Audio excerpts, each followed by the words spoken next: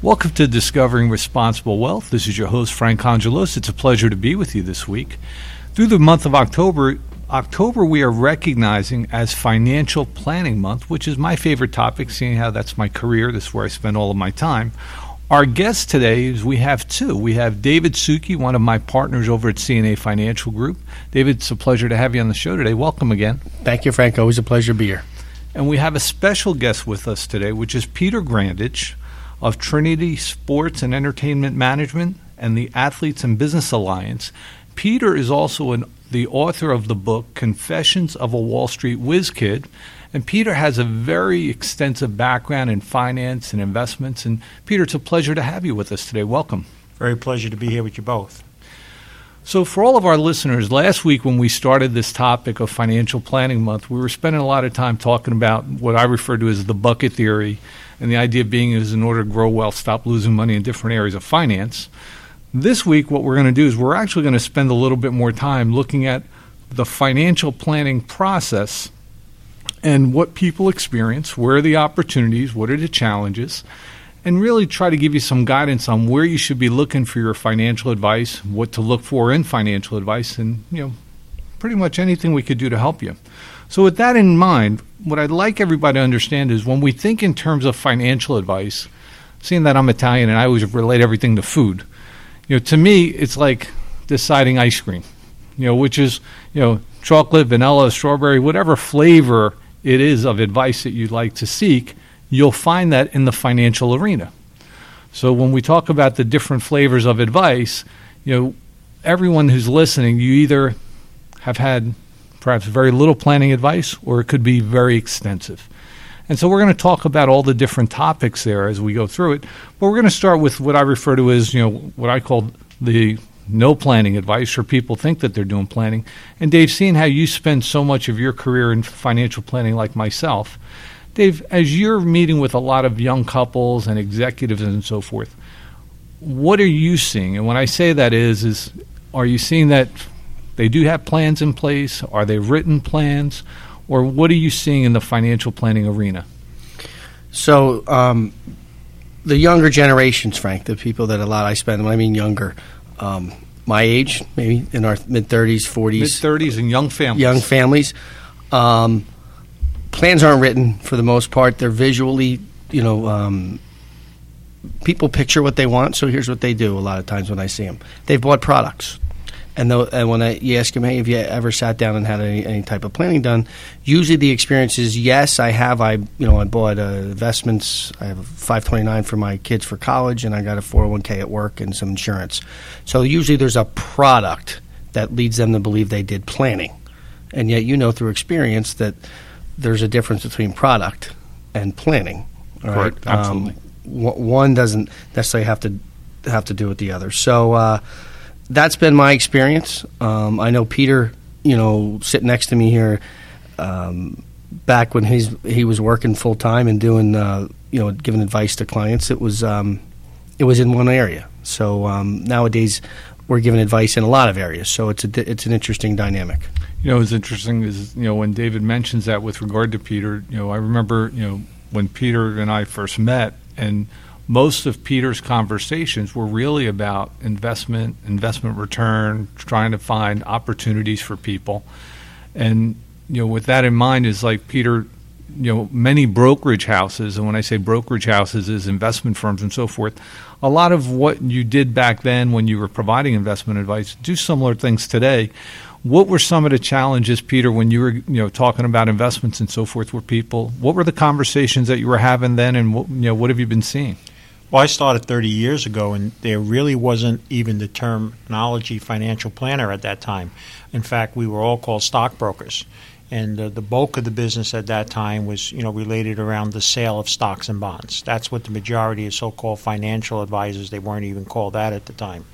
In fact, when planning first came out, and the buzzword that came out was CFP, becoming a certified financial planner, there was an assumption by the public that because they were certified financial planner and there was a stockbroker, somehow a certified financial planner was smarter. Well, for one thing, yes, they did take certain courses to understand that maybe that stockbroker didn't. But as you subsequently taught me many, many years ago, if the plan that they learned or taught was already broken, even though they didn't know it, what good was it that you were certified in it? And but the terminology financial planning actually didn't even exist when I started. And then there was a movement really by everybody to kind of do everybody else thing. When I started, you saw an insurance agent, you saw a banker, and you saw a stockbroker. And they actually used to each refer to each other and each give each other a bottle at Christmas and what have you.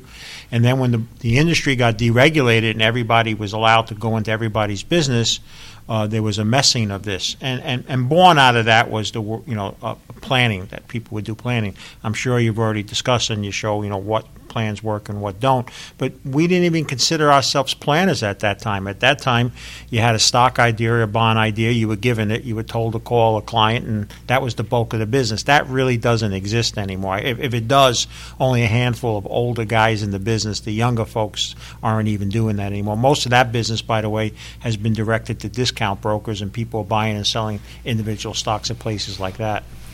Peter, it's interesting as you're saying that, though, is like in my years of doing this, a lot of times when I first meet a client, however, what's in a person's mind as it relates to planning is what do I do with my money? And when they're thinking in terms of what do I do with my money, it's generally around where can I achieve a better rate of return, more return, more tax savings or whatever. And it often starts out seeking return first, and I guess from the old days of when they had more people that were stockbrokers, it was more transactional. That foundation and that rooting seems to me to still be there, because it's when they think in terms of you meet with someone who's a planner, and Dave, you may see it differently. It's generally what do I do with the money that I have, as if they seek return and they're seeking what do I do with my money versus what that certified financial planner perspective is, which is that all-encompassing total plan. So, Dave, what are you seeing?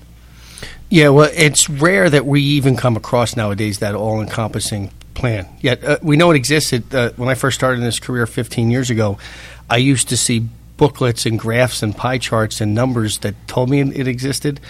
Nowadays, Frank, the industry's moved such to an asset under management that I have the same experience. It's about people feel they have to have money and have money to give somebody in order to do a plan. And yet that's the furthest thing from the truth. So they feel like that they need to be in a place where they can afford to buy products or invest money. And like you said, to focus on how much can I get on my money so I can hopefully retire one day. So, when I first started the show today, I said that, it's like different flavors of ice cream. So when I look at that and when I listen to, our experts that we have with us today, the first, flavor that I would assume that people have is if I don't have a lot of money, I may actually do absolutely no planning, which is, if I don't have anything to work with at the moment, I'm not sitting on several $1,000s or hundreds of thousands of dollars. Perhaps I do no planning because I have nothing to plan for. Fair? Very fair.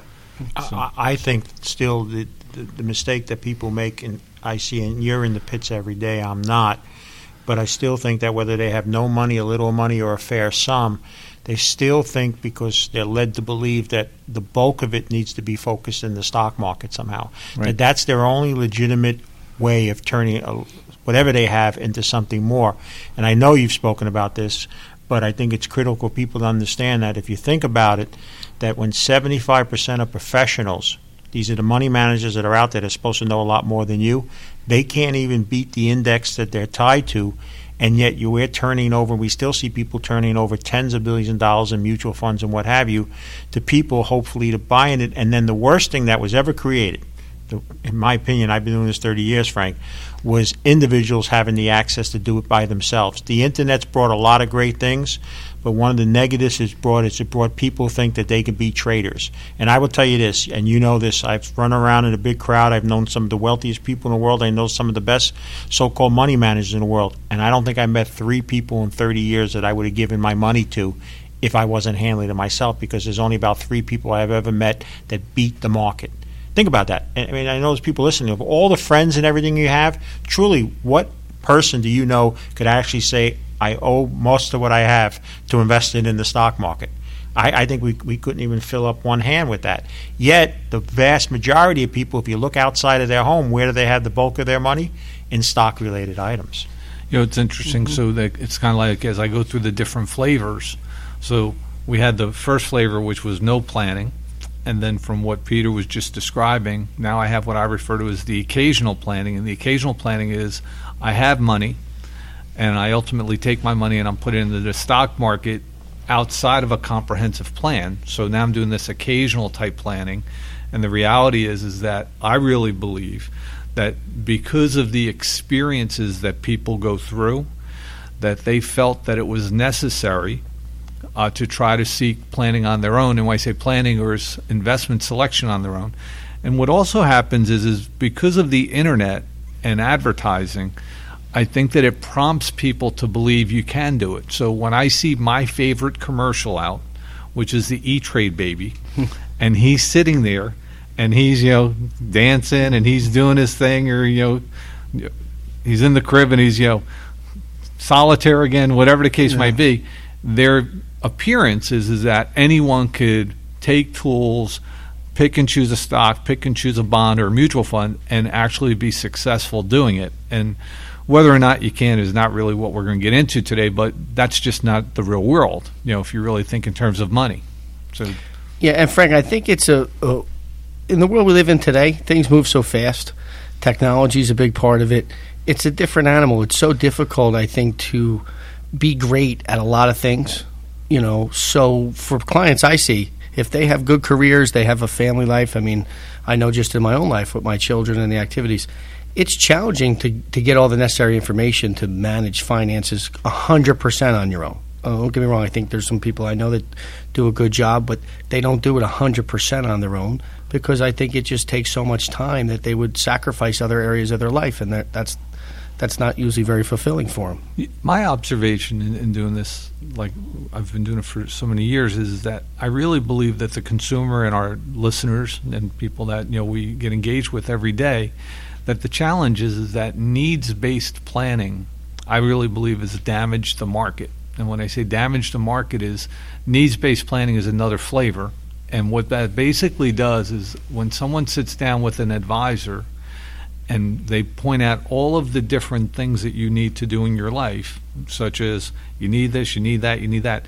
It'd be like coming home from work at the end of the day and your spouse come up to you and start going through the list of everything you need to do. You're going to be sitting there and saying, oh my gosh, I should have worked overtime, because anytime you have a need, it turns into somewhat of a headache. And then the financial product that would be associated with that need was offered as an aspirin to the headache.